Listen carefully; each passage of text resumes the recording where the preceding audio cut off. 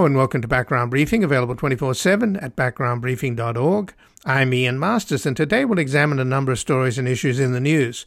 We'll begin with the likelihood that Sudan will descend into a bloody and destructive civil war along the lines of Syria and Libya, as two warlords fight it out for power with bombs, tanks and artillery, with civilians' collateral damage as they hunker down without food and medicine as battles rage around them. Joining us to explain the role of internal power struggles and external exploitation is Alden Young, the Vice Chair and an Associate Professor of the African American Studies Department at the University of California, Los Angeles, as well as a faculty member of the International Development Studies Program of the UCLA International Institute.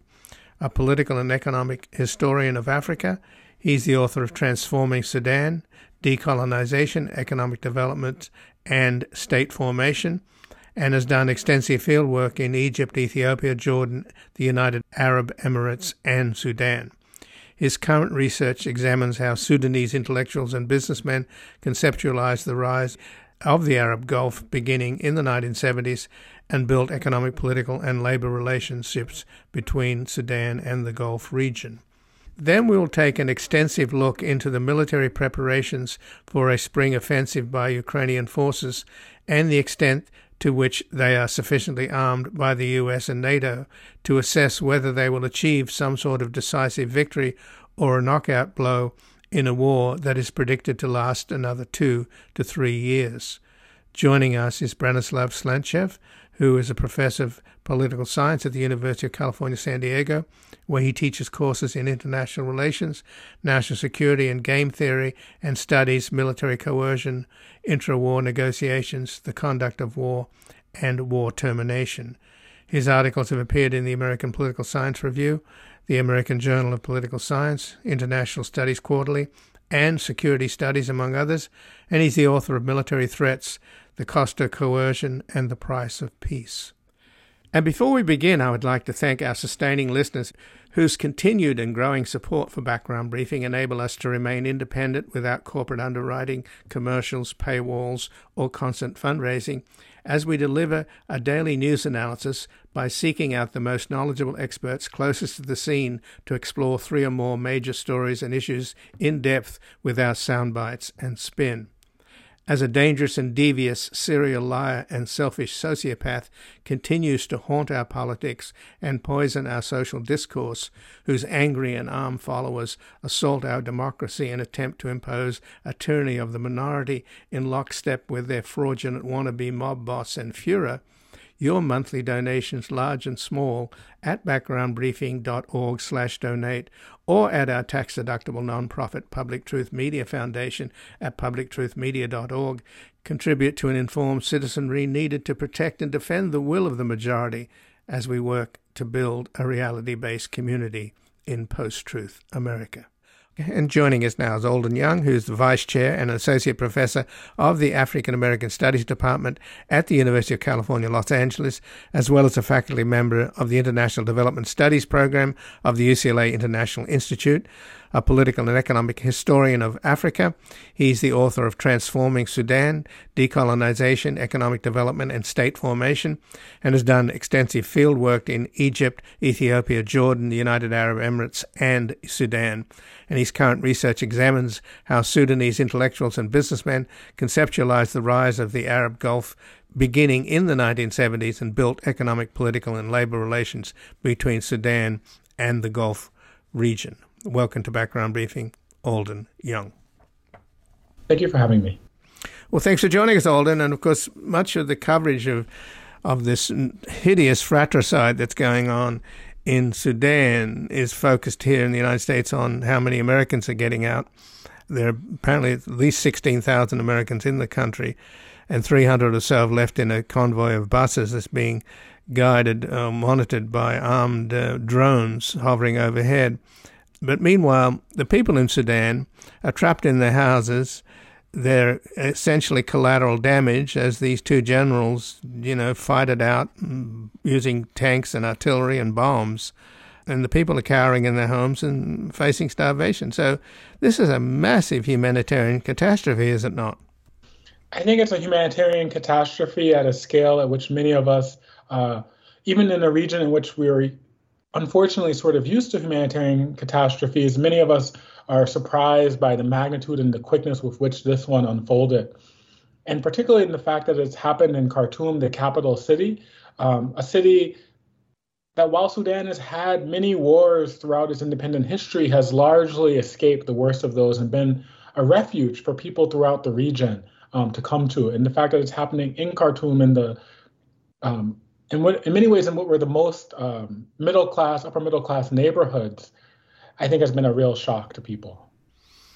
So the former Prime Minister, Abdallah Hamdok, who was Prime Minister twice between 2019 and 2022, he has told the BBC that the insecurity for the people could become worse than the civil wars in Syria and Libya. So that's a pretty grim prediction, is it not? And I think it's quite accurate. I think in many ways, we in the West, we didn't pay attention to the fact that perhaps the worst fighting in the last few years has been in neighboring Ethiopia, where some people say 600,000 people died. And it's likely that the fighting in Sudan could become worse than those other conflicts. The situation in Darfur seems very unstable, and perhaps that will pull in Chad as well. And many people are having to flee into places like South Sudan that are themselves, very prone to instability, are suffering from instability. And they're going into northern Ethiopia, which is the site of incredible amount of war and violence. And there doesn't seem to be a clear end in sight. So the conflict, there doesn't seem to be a way right now to pull the two warring parties back from the brink. But, Alden, you mentioned South Sudan. Of course, South Sudan seceded from Sudan, and in doing so took 3/4 of Sudan's oil reserves. But the newest country on the planet quickly descended into the most brutal civil war, not unlike what's happening in Sudan itself today, is it not? There were two essentially leaders, the president and his vice president, couldn't get along, didn't see eye to eye, and they started a bloody civil war. That's right. In 2013, unfortunately, in South Sudan, the president and vice president, who represented different armed factions of the Sudanese People's Liberation Army and different ethnic configurations, fell into a prolonged civil war, the heart of which lasted at least until 2018, but still simmers within South Sudan, and is still a major a problem of insecurity. And I think, unfortunately, countries like the United States didn't learn the lessons from the negotiations that led to the independence of South Sudan. The international community has often focused on bringing armed men with guns together and making those the hearts of the negotiations. But these arrangements are very unstable, particularly when they marginalize civilian forces in the country. And that, of course, happened once the Sudanese people, and particularly the professionals, the doctors, organized a rebellion against the 30-year-long dictatorship. And they managed to get al-Bashir out, or at least under house arrest. He's still waiting to be extradited to The Hague, I understand. But the two military guys who are now duking it out, General Mohammed Hamdan Dagalo, the head of the Rapid Support Forces, and Army Commander General Abdel Fattah al-Burhan, they never gave up power, right? They pretended to. That's exactly what happened. I think that's the heart of the tragedy in Sudan right now. And it's a tragedy that I think should make the international community reflect on its involvement with a number of countries. But in Sudan, after 30 years of military rule, some of those were in conjunction with the Islamic movement, but primarily by the time 2019 happened, it had become a military regime. Popular mobilization took place along the country for months, right? Demonstrations took place for months. And these have been simmering since for at least 10 years, these kinds of demonstrations. And they had failed multiple times before. But this time, the economic crisis, the political crisis was of such a magnitude that in April 2019, they were finally able to force a confrontation between Omar al-Bashir, and his military commanders. And those military commanders, Abdel Fattah al-Burhan and Hamdan Daglo, often known as Hemeti, and Hemeti in Arabic means my protector. That was the phrase, that was the nickname that al-Bashir often used for him. He was supposed to be his protector, both against the army and against the people. They turned on Bashir, and they claimed initially, as military leaders often do, that they were implementing a transition to civilian rule. And over several months of continued demonstrations, one of the things that you have to give the Sudanese protesters, Sudanese civil society, is that they have continuously protested against military rule. They agreed to share power with the forces of freedom and change, but after 2 years, they reneged on that agreement. In October 2021, Abdel Fattah al-Burhan overthrew the civilian members of something called the Sovereign Council, which was supposed to be the council running the country, and deposed the civilian Prime Minister Abdullah Hamdok. And since then, there's been a really unstable military rule in which the military has been in partnership with militias, pro-government militias and anti-government militias, to govern against the civilian population. And unfortunately, it's been very expedient for the international community, particularly the United States, Saudi Arabia, Egypt, United Arab Emirates, to deal with the military commanders. You often hear the kind of complaint from U.S. diplomats that it's too hard to deal with the civilians, particularly because the civilians are divided between the old traditional parties and new popular mobilization forces, the neighborhood committees, the revolutionary committees, and that there's too many of them, that they don't have a clear position. It's too hard for us to, pick up the telephone and call one person. And I think that desire in Washington to call one person has often led us to be biased towards military men, intelligence officers, strongmen, dictators of various types in countries like Sudan that we don't care enough about. So the problem also extends, does it not just to the United States, but to neighboring countries like Egypt. Sisi, the military dictator in Egypt, was a classmate at the equivalent of Egypt's West Point with al-Burhan, right? That's right. And the neighboring dynamics, I think, is one of the major forces of instability in Sudanese politics. Egypt, and there's very personal relationships between these people, right? President Sisi is a military classmate of Abdel Fattah al-Burhan, and the Egyptian army has very strong, long-standing, decades-long relationships with the Sudanese armed forces. And the Egyptian army would not like to see either a militia or a collection of militias come to power in Sudan, marginalizing the armed forces, their traditional allies, nor would they like to see civilian transition in Sudan, undermining the right of the military to rule in Egypt. Similarly, various princes in the Gulf states have actually supported different actors in Sudanese conflict. And so you see some princes supporting Hemeti and deriving economic benefits from the RSF, from the Rapid Support Forces, particularly in the export of gold and other minerals and resources, while other princes, other factions might support the Sudanese armed forces. A similar dynamic kind of plays out in Saudi Arabia. And we have to remember that Hemeti and Burhan know each other and are in many ways sort of cohort mates, both from the wars in Darfur in the early 21st century, where they worked very closely together. And then later, after 2011, they worked together in Yemen. And they fought for Saudi Arabia and the United Arab Emirates against the Houthis in Yemen. And so in some ways, the conflict we're seeing is a return to Khartoum of conflicts that used to happen in the peripheries and in the neighboring countries. So what is then the possibility of, the U.S. doesn't seem to have much leverage over Mohammed bin Salman, particularly the Biden administration. It's clear that MBS wants Trump to come back, and he just gave Trump's son-in-law, Jared Kushner, a couple of $2 billion for nothing, apparently. Well, actually, probably it was a thank you for all the help that MBS got from the Trump administration over the murder of the Washington Post reporter.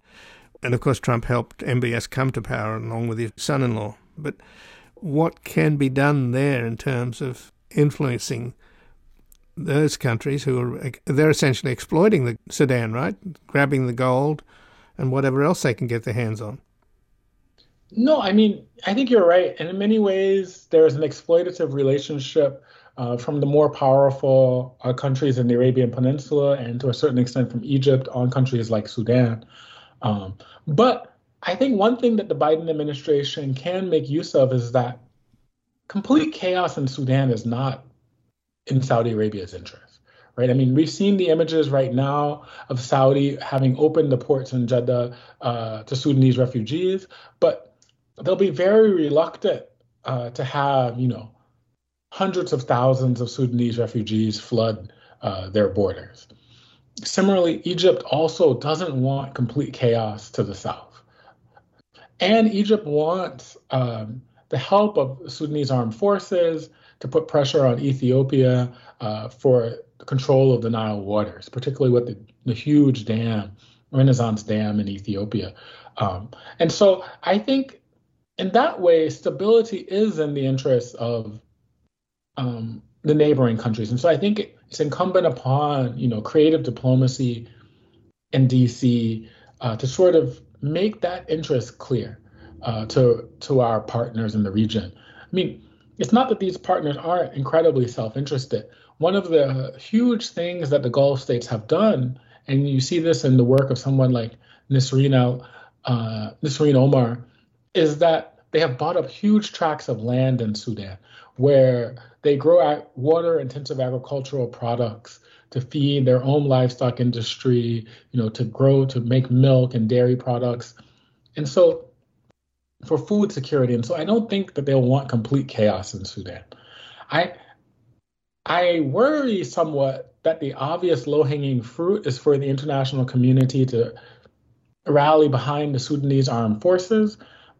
And perhaps that's necessary as a first step, to defeat the Rapid Support Forces as a para militia. But I worry that could open the door to a return to military dictatorship in Sudan. And so I think there has to be an accounting afterwards of the failures of the Sudanese armed forces. There needs to be an accountability for the senior officer corps. It need to be held into account. And this should be a warning that civilian control of the security service in Sudan needs to be a very high priority for everyone who is interested in stability in this region. But just in the last few minutes, when they were riding high on all the oil revenues that they were getting in the early 2000s to about 2008, they were pumping 500,000 barrels a day. Now they're only pumping 70,000 barrels a day. A lot of that money, al-Bashir invested in hydro projects and irrigation, which is, you mentioned that these Saudi and Emirati princes bought up vast lands which are being irrigated to grow crops for export. And also a lot of it relied on fertilizer, which comes from Ukraine, and that's, of course, been impacted by the war. So there's been a recession, has there not, in the last couple of decades. It's making life miserable for the average Sudanese, right? No, that's 100% right. I mean, in 1999, I think elements of the Sudanese armed forces realized that they had a unique opportunity to begin negotiations with South Sudan, to control some of the excesses of the Islamic movement, and to make an opening, if not fully with the West, and reach an accommodation with the West and some of the Gulf states, to bring in Chinese investment, Asian investment, Indian investment, Malaysian investment, and to sort of develop the state based on the oil revenues, develop at least certain portions of the state based on the oil revenues. And it led to a 10-year economic boom in Sudan. And so the golden period in recent decades has been the period between 1999 and 2009, which saw, a kind of great expansion of prosperity, particularly in Khartoum. That prosperity was not shared equally throughout the country. It was not shared equally with South Sudan, where most of the oil was, which eventually led to the split in 2011. But unfortunately, and I think this is why the civil war broke out by 2013 in South Sudan, and it's been a sort of long recession, if not depression, in Khartoum and in northern Sudan since about 2013 with the collapse in oil prices. But that impact has only gotten worse over time, right? By 2018, there were bread shortages in Khartoum, which sort of led, I think, in some ways to the overthrow of Bashir, created the conditions for the overthrow of the Bashir regime. And then with the outbreak of the war in Ukraine, COVID, and then the war in Ukraine, the situation has only gotten worse. The situation is dire. The vulnerabilities, the economic hardship that are being faced by ordinary people is quite extreme. And now the outbreak of this war destroys much of the progress that was made in the early 21st century, right? It's going to take a very long time, unfortunately, for Sudan to recover from this. It's catastrophic. Well, Alden Young, I thank you for joining us here today. I appreciate it. Thank you again. Thank you for having me. And again, I've been speaking with Alden Young, who's the Vice Chair and an Associate Professor of the African American Studies Department at the University of California, Los Angeles, as well as a faculty member of the International Development Studies Program of the UCLA International Institute, a political and economic historian of Africa. He's the author of Transforming Sudan, Decolonization, Economic Development, and State Formation, and has done extensive field work in Egypt, Ethiopia, Jordan, the United Arab Emirates, and Sudan. And his current research examines how Sudanese intellectuals and businessmen conceptualized the rise of the Arab Gulf beginning in the 1970s and built economic, political, and labor relationships between Sudan and the Gulf region. We're going to take a brief station break. We're back with an extensive look into the military preparations for a spring offensive by Ukrainian forces and the extent to which they are sufficiently armed by the US and NATO to assess whether they will achieve some sort of decisive victory or a knockout blow in a war that is predicted to last another 2 to 3 years. I am a poor, wayfaring stranger, while traveling this world of war. Here there's no sickness, toil, or danger in that bright world to which I go. I'm going there to see my father. I'm going there no more to roam. I'm only going overjoyed. I'm only going. Welcome back. I'm Ian Masters, and this is Background Briefing, available 24/7 at backgroundbriefing.org. And joining us now is Branislav Slantchev, who is a professor of political science at the University of California, San Diego, where he teaches courses in international relations, national security, and game theory. And he also studies military coercion, intra-war negotiations, the conduct of war, and war termination. His articles have appeared in the American Political Science Review, the American Journal of Political Science, International Studies Quarterly, and Security Studies, among others, and he's the author of Military Threats, The Cost of Coercion, and the Price of Peace. Welcome to Background Briefing, Stanislav Slantchev. Thank you. Thanks for joining us, Stanislav. And on the last program I did, I interviewed Michael Kimmage, who was head of the State Department's Russia-Ukraine desk. And he was quite pessimistic about how long this war would go on, at least 2 to 3 years. Is that something that you would share or think is a possibility? So while I would not try to predict the duration, I think it is very likely that the war will continue well into next year, yes. So right. I would expect something on the order of at least 2 years, yes. That's what he said, 2 to 3 years. Does that mean then that the forthcoming offensive by Ukraine won't be a knockout punch? It is. There's always a chance, of course, but I think, and again, we need to be very careful what we're defining here as a knockout punch. If we think that Ukraine will be able to liberate all its, 1999 1991 territories, which would include Crimea, or even the pre-invasion line of contact, from last year, I think it's very unlikely that they can do this.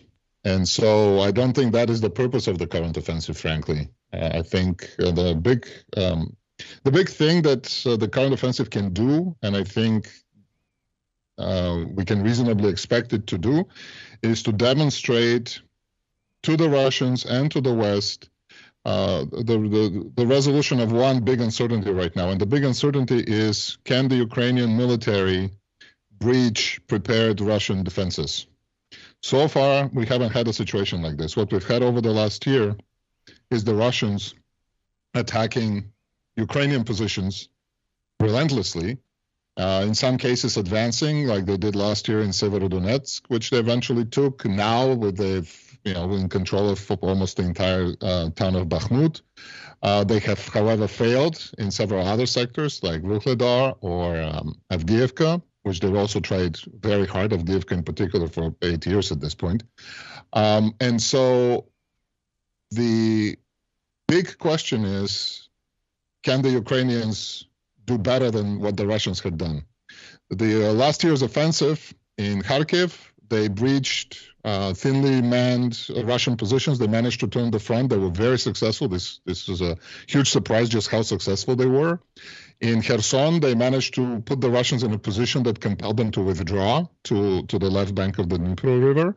And so far, we haven't actually seen the Ukrainians attempt to dislodge the Russians from such positions. And the Russians have spent quite a bit of time fortifying their positions. And now, even after their last offensive, it's petering out right now, they have at least 4 groupings of 10 to 40,000 troops that they held back, they held in reserve. I think originally they were meant to exploit any breakthroughs that they could achieve, but because they could not actually achieve any breakthroughs, they decided, I think, to keep them to meet the Ukrainian counteroffensive. And so it's going to be tough. But it is very important for the Ukrainians to do this, because if they can show that they can overcome these defenses, then this would basically encourage the belief that the Russians will not be able to hold on to their conquests by prolonging the war, freezing the conflict, or anything like this. Because that is the Russian strategy right now. They have shown that they are no longer capable of conquering new territories. They probably are incapable of getting to the administrative borders of the territories that they claim, like Zaporizhia, where they don't control of it, of course, Donetsk, which they don't control, Kherson, that they don't control of, all of the regions. And their goal now is to just wait it out. So if the Ukrainians, that I think is the primary purpose, at least for me, to see whether the Ukrainians can do this, because if they can, then there's a good chance that they can actually do this gradually. It's not going to be the end of the war, but it will tell us what the trajectory of the war is likely to be. So I think liberation is not very likely of all the territories this year. But when you go on offensive, you suffer more casualties, right?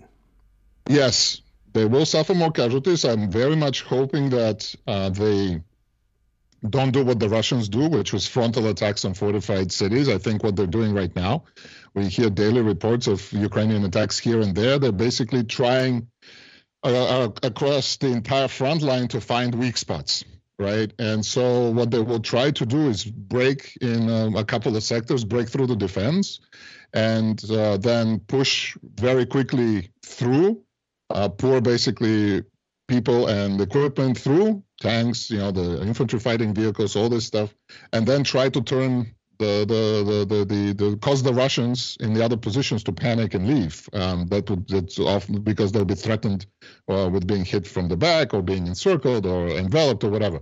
And so hopefully that is what the Ukrainians will do. They've been able to fight smart. They're much more sensitive, I think, to the casualties that the Russian government appears to be. So they have been profit with their soldiers at all. And so hopefully they're not going to do these kinds of frontal assaults like the Russians are doing in Bakhmut, like they did in Soledar, which by all accounts has been extremely costly in terms of casualties. So, Branislav, Slantchev, the West has been slow in supplying arms. And of course, this is a real war. So the Russians burn through something like 30,000 artillery shells a day. The Ukrainians not as much, but they still burn through a lot. I think they shoot more artillery shells in one day than U.S. factories produce in a month. So there's obviously a problem there. The Germans were always slow delivering, talked a good game, but didn't necessarily pony up. So what's your sense of the supply chain now, adequate for an offensive of the nature that we're talking about, that would need to punch a hole through the Russian defenses? Right. So we have to be a little careful here with the estimates. We don't really know exactly what's been delivered. Only what, the Ukrainians are willing to tell us. There have been many instances in which we have found out about certain deliveries only when they were documented in use on the front. And there, of course, there's a very good reasons not to publicize what's been delivered and whatnot. The Russians, basically, they're running down their Soviet stocks, which were huge, but they're not infinite. And they have also reduced their intensity. We started ramping up production last year, as did the Europeans. It just takes a while because NATO has never... the doctrine was very different. The warfighting doctrine for NATO was very different from the Soviet one that the Russians inherited. And so we were never expecting to see this kind of artillery-heavy war, I think. And so it will take a while. Now, do they have enough? Honestly, I don't know the answer to this question. I think that they would not attempt to do a serious offensive unless they thought they had pretty decent chances. Because the flip side of, there's good things that can happen if they break through, but if they fail to or liberate some chunk of territory, a recognizable chunk of territory, if they fail, they know what will happen. There will be more calls in the West for negotiations, for freezing the conflict, for peace and things like this. So the downside is actually pretty serious, I think, from the Ukrainian perspective. And so my response is that if they try, they probably think they can do it. Is it enough? We'll find out. I think the Russians are betting that it won't be, and we and the Ukrainians will be betting that it is. But in terms of the numbers, I have estimates that I've seen from various intelligence services. They do not need to achieve the kind of levels of usage that the Russians did. I mean, the Russians, they cannot really repeat this kind of usage indefinitely, and they're going to go down to something. The estimates I've seen suggest the Russians would go down to something about 5,000 to 6,000 a day, which they can maintain more or less indefinitely. The Ukrainians, they use about 3,000 to 4,000, but they can get close to the Russian usage with our help. This year, they should be able to get about 1 million 155 millimeter shells from various sources. And it doesn't include the other kinds of ammo that they're using, actually. And what this means is that if the Ukrainians can achieve local superiority, right, in some sectors of the front, they'll be able to break through. And that is part of the reason that everybody's trying to guess where the attack will come. And of course, we will not know until they actually do it. So I am cautiously optimistic. So is there anything on the side of the Biden White House?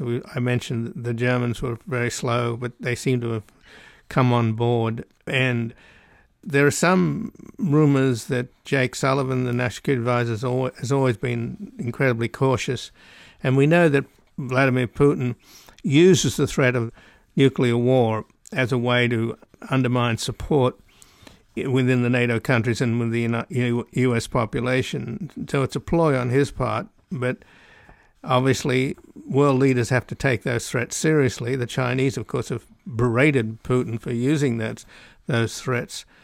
Is there anything going on there in the sense that the U.S. side, the Biden White House, doesn't necessarily want the Ukrainians to humiliate the Russians and humiliate Putin to the extent that he might go crazy and fire off a nuke? I think, frankly, that all this talk of nuclear weapons or Putin being crazy or threatened domestically and compelled to use nuclear weapons or stuff like this are red lines that we are creating ourselves.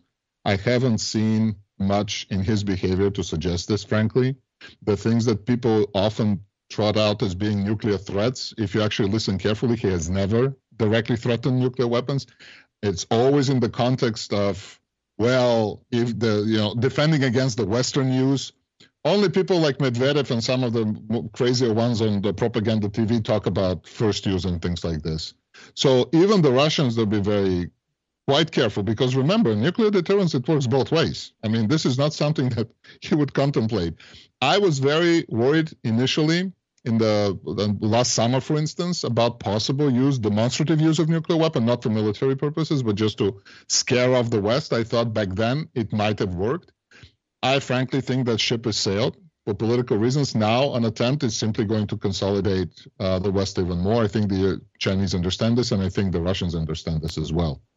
And if there are any, as I said, red lines here that somebody is imposing, we are creating we're basically giving the Russians credibility of using it by imagining that Putin is irrational or he's threatened domestically. He absolutely cannot afford to withdraw. But the fact of the matter is, of course, he can withdraw tomorrow and nothing will happen to his rule in Russia. It will not fall apart. He's not going to be ousted from power. People will probably just breathe a sigh of relief that he's given up. And so I don't think it's very likely, frankly. Again, it's never zero probability, but I think it's highly unlikely. I also think that while it was true that it took a while for the Biden administration to come around to the idea that Ukraine has a chance of actually prevailing militarily in the sense of removing the Russians from Ukrainian soil, now they have decided to do this. The Germans took a while longer. That was part of the reason, I think, for the foot dragging in the West. But from the moment we decided to give the tanks with all the equipment that comes with that, to me, that was a pretty clear signal that we are now in the camp of let's see if Ukraine can actually win this. Again, win being defined as removing the Russians at least from the pre-invasion territory, which is the minimum that's necessary to open, I think, any sort of negotiations. So I think that the deliveries, again, they were slow for a variety of reasons, right? Not because people were kind of afraid of escalating. I think that factor has kind of fallen by the wayside, and it did a while back. It's basically our hollowed out production, which it takes a while to ramp up. The Europeans in particular in pretty bad shape. That takes a very long time for them too, but they have actually larger capacity. Once they go online, it will be great. That is why we're talking, to South Koreans who have huge supplies of shells and artillery to maybe, do something about it. So far, they have only been agreeing to replenish some of our supplies to replace things that we sent Ukraine. And so I think that is why it's a little hard to make predictions about who has the advantage of delay here. Because while the Russians are betting that the West is getting tired of this and they're undermining support and all these things, on the other hand, the West is consolidating, it is ramping up production, and it will make it easier to sustain the war effort, actually, over time. I believe, in fact, that the Russians here may be miscalculating very seriously what's happening. But there's always been an asymmetry, Branislav, in the sense that the Russians are pounding the infrastructure and civilian buildings, and they just did it just on the last day, killed 19 people in an apartment building that was struck by a caliber missile. Apparently, they shoot down something like 90% of them, but some get through. Mm-hmm. But the point is that the Russians are free to destroy the country of Ukraine, which they've done in part, whereas the Ukrainians can't strike back at the Russian territory, and particularly at its supply depots, etc. There's a smattering of kind of guerrilla activity, as there was in Crimea, blowing up a big oil storage depot. But nevertheless, that asymmetry has got to be driving the Ukrainians crazy. So let's be also a little realistic about what the Russians have been able to achieve. Their entire winter campaign was predicated on this idea that if they destroy enough of the energy infrastructure of Ukraine, the Ukrainians will freeze, they will sit in the dark, they will have nothing to eat. And right now, Ukraine is back to exporting energy. They failed. The strikes on the civilian buildings, frankly, I actually think, given the expense of these missiles that they're using, this is not what they're targeting. They just cannot hit what they want to. That's part of the reason that their aerial campaign has been bad. The Ukrainian air defenses have gotten better we're giving them even more of this. They need more for sure. So I think the civilian losses right now that they're inflicting are kind of more of a sign that the Russians can't actually hit what they're trying to hit. And they're wasting these weapons in a military sense. Obviously, the human lives they're taking with this are tragic and painful, but do they affect the war effort of the Ukrainians? No. And so should the Ukrainians be able to strike at the Russian territory? Absolutely, they will, I think. We are holding them back there a little bit, although, again, we have relaxed some of these constraints. When the offensive comes, I fully expect there to be hits in the border areas of Russia on military supply lines and things like this, simply because they have to. And in fact, the closer they get to the international border, the more they will have to strike targets on Russian territory, simply because the Russian logistics will be then focused mostly in Russia itself. And they will have to simply do this. And I expect that our restrictions will probably get loosened up when this happens as well. So what's happening between these two peoples and these two countries, even though Putin says Ukraine is not a country, it's a divorce, isn't it, Branislav? And I'm just wondering if there's still any vestiges of Russian support. And there have been some traitors within the ranks of the Ukrainian military. I think one of the reasons why the Russians did well in the south was because there was a Ukrainian traitor that they deactivated the landmines and the bridge and didn't blow up the bridges. But is there still any problem there? I mean, it sort of works both ways. Medvedchuk, the oligarch who was Putin's close friend, Putin is the godfather of his daughter, he apparently told Putin that the war would be a cakewalk and that the Ukrainians would rise up and, greet the Russians with throwing flowers on the tanks, etc. And that was clearly a massive miscalculation. So is there still a problem there in terms of intelligence and security, in terms of, when you get planning a huge offensive like the Ukrainians are? None of this stuff is going to be leaked, is it? First of all, I would not characterize this as a divorce unless you want to characterize the whole thing as a forced marriage. What you're seeing basically is the last breath of what used to be the Russian Empire. I think Ukrainians will be quite offended from the characterization given. We need to be very careful here, distinguishing between pro-Russian feelings, which were strong before 2014 especially, and have been on the wane since in Ukraine, and this feeling that they're one nation or brotherly nation or anything like this, which actually hasn't been true for the Ukrainians. If you look at the surveys, even on the eve of the takeover of Crimea, right? There were surveys that they did in December and January. In none of the regions did people have majority opinion that they wanted to be joined with Russia. That includes Crimea itself, which, of course, 2 months later, when the Russians conducted the so-called referendum through the sham government there, they suddenly found huge support. The last independent survey, the support for joining Russia in Crimea was below 50%. And that was the highest in all the regions, right?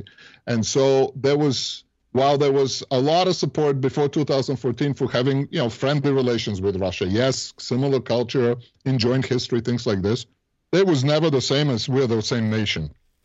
Ukraine voted overwhelmingly to leave the Soviet Union, as despite pressure from the United States at the time not to do it, by the way.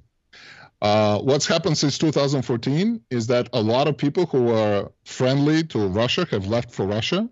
And a lot of people from the eastern provinces who preferred Ukraine have left for Ukraine. And so overall, all indicators are that feelings toward the Russians have hardened. And of course, since the invasion, essentially, easily 85 to 90% of the Ukrainians now prefer to actually fight Russia than offer any territorial concessions. We have surveys on this as well. And so whatever goodwill there was is destroyed. It's probably gone for at least 1, maybe 2 generations after this. The Ukrainians will, like the Poles, I think, define themselves. Part of their identity would be anti-Russian because of this invasion. Is there a chance for still leaks and treason? Yes, absolutely. The Russians spend a lot of money and a lot of time recruiting people in Ukraine. But again, this is nothing to do with them being brotherly nation or anything like this. They've done the same thing in other countries. You can see what's happening in places like Bulgaria right now, where there's a huge pro-Russian fifth column that's slowly taking over as well. And so I would not take this as an indicator of anything. Essentially, the war, I think, has forged a unified nation that forced the Ukrainians, to define themselves, what they are and what they're not, in a way that would have taken, otherwise decades to achieve through peaceful means. And so this would be, I think that is also part of the reason that the Russians will not be able to govern territories that they take. They will have to institute some serious de-Ukrainization there, which, genocide. They will have to deport people. They just signed a law yesterday. Putin signed a decree that declares every Ukrainian in the occupied territories who does not accept Russian citizenship will be declared a foreigner and will be subject to deportation for any sort of subversive activities, these being defined as having unsanctioned meetings, participating in pickets, participating in demonstrations or protests. So basically, they can just deport anybody they want now from there under Russian law. And so you see where this is going, right? The Russians know this very well. They are under no illusions that not only did the Ukrainians not meet them with flowers and bread and salt, they've been actively, defending their country. There's one piece of evidence that tells you everything really you need to know for this. In the first desperate weeks of the war, where the Ukrainians were on their own, there was very little help. Everybody in the West expected Kyiv to fall, things like this. In these desperate weeks, the government, remember, it issued weapons to anybody who wanted them. And I've seen the videos, people gathering in the squares trying to get weapons from, from the depots and things like this. And so they issued enormous numbers of these weapons to volunteers. And what did they do with these weapons? Did they march on Kyiv to take down their own government? No, they turned it on the Russians. And so this is telling you everything you need to know about what the Ukrainians think about this.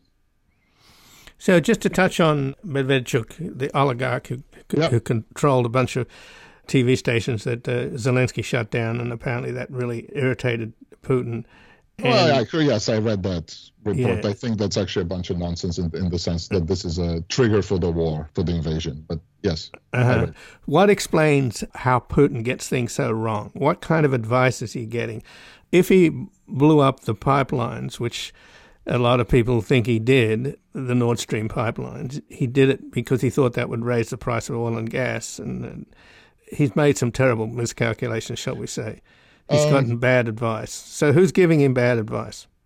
I actually am not a big fan of the Putin is making super bad decisions and he's getting bad advanced theory, for the simple reason that a lot of the things that we now attribute to Putin, we kind of conveniently forget that a lot of Western analysts and our military here also made very similar estimates. So either they're all incompetent or they're all looking at the same data and were surprised by what happened, which I think is the closer to reality.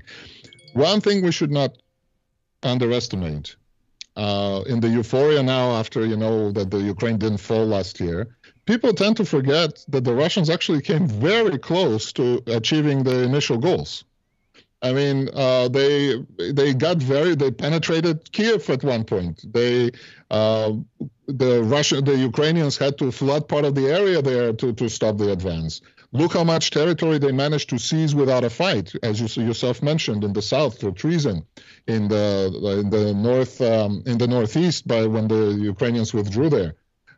This was actually quite well prepared, and they came very close. And so to read back into this as, it was all terrible, it was predictable, that it was going to go this way, I think is a bit disingenuous. A lot of people forget what their own predictions were at the time, right? Mm-hmm. I remember when they were at the gates of Kyiv, and I wrote a little piece on my blog saying, what if Kyiv doesn't fall and this continues? And people started laughing at me because they thought, for sure it will fall.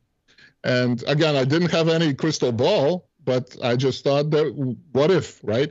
And I was amazed by how many people were not willing to even grant kind of a hypothetical on this. And now we hear all this, Putin made a mistake.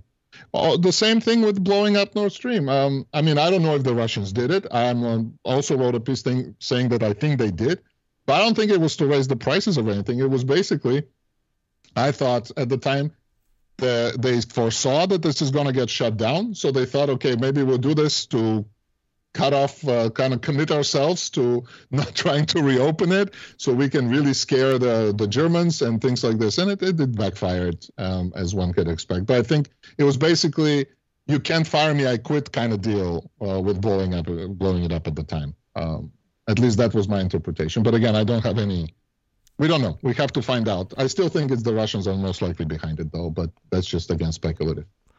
And so, does Putin get bad advice? Sure, for sure. I mean, they only give him stuff that they think is going to be good, but he rose through the ranks of the agencies that did this to the previous regime. So unless he's gone completely senile, which I don't think he has, he knows that people are lying to him. So he will be trying to get more information. So I think the fact of the matter is they did relatively well. They did have a fifth column. They did have people like Medvedchuk and all these guys ready to go. And nobody expected that this, the actor Zelensky, whose popularity at the time of the invasion was, 24%, I think, or something crazy like this, very, very low, that he would stay and fight. Everybody expected him to flee, that he'd rally the country. And just ask yourself the hypothetical. What if he had run? What if they'd managed to kill him? Yeah, of course they would have resisted, but some people would have lost their nerve, maybe parts of the military. Who knows?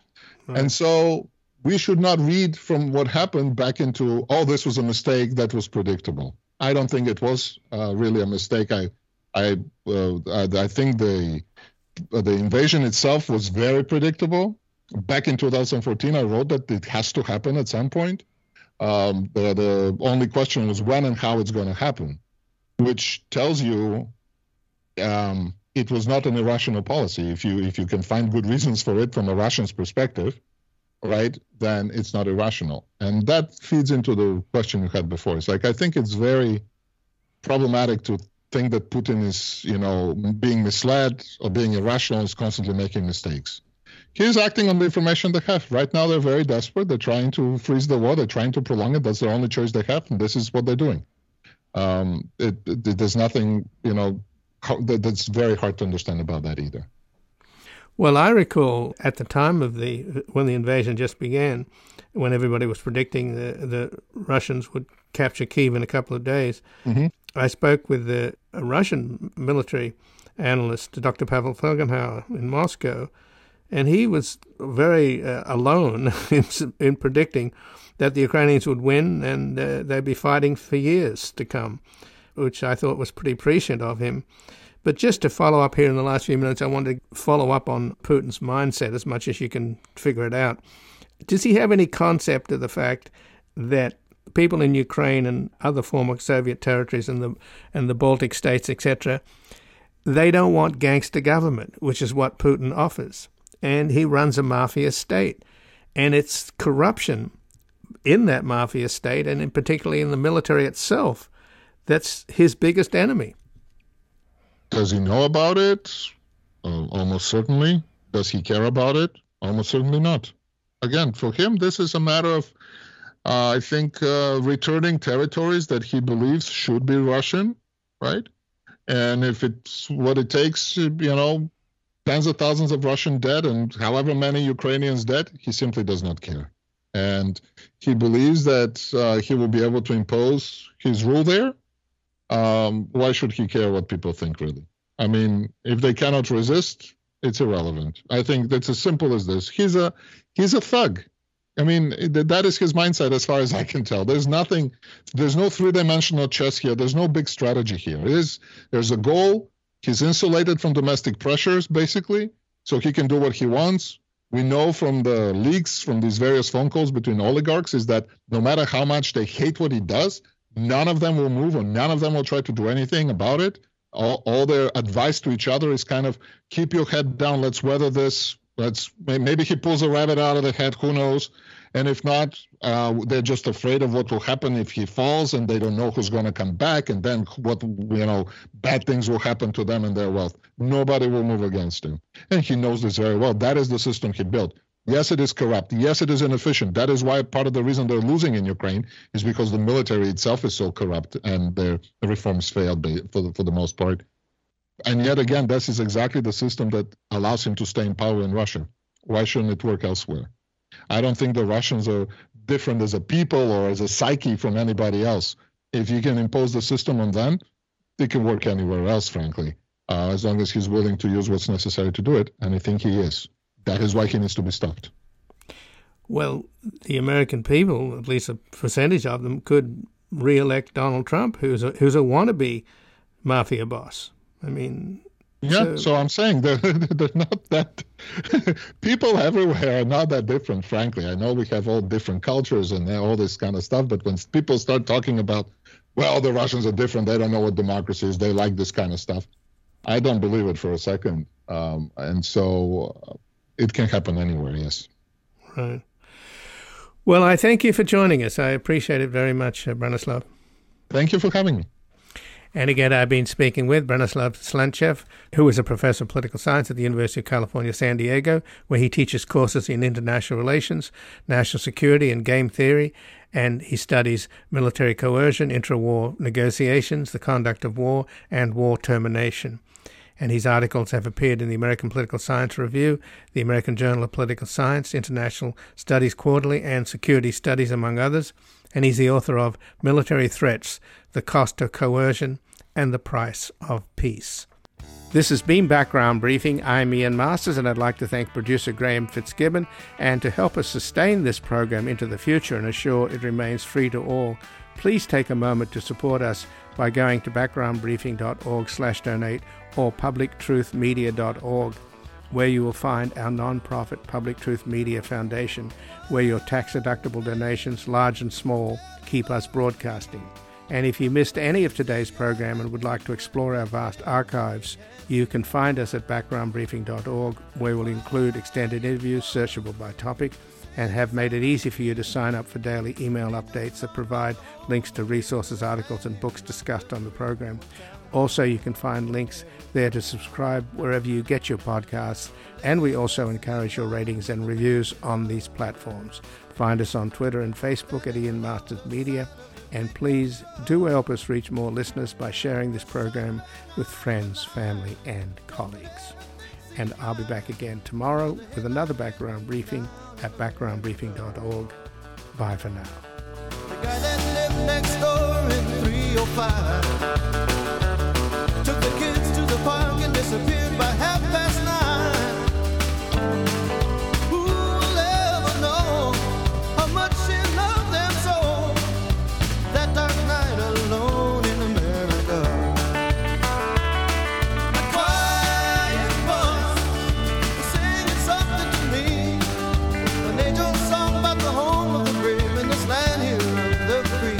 One time, one night in America.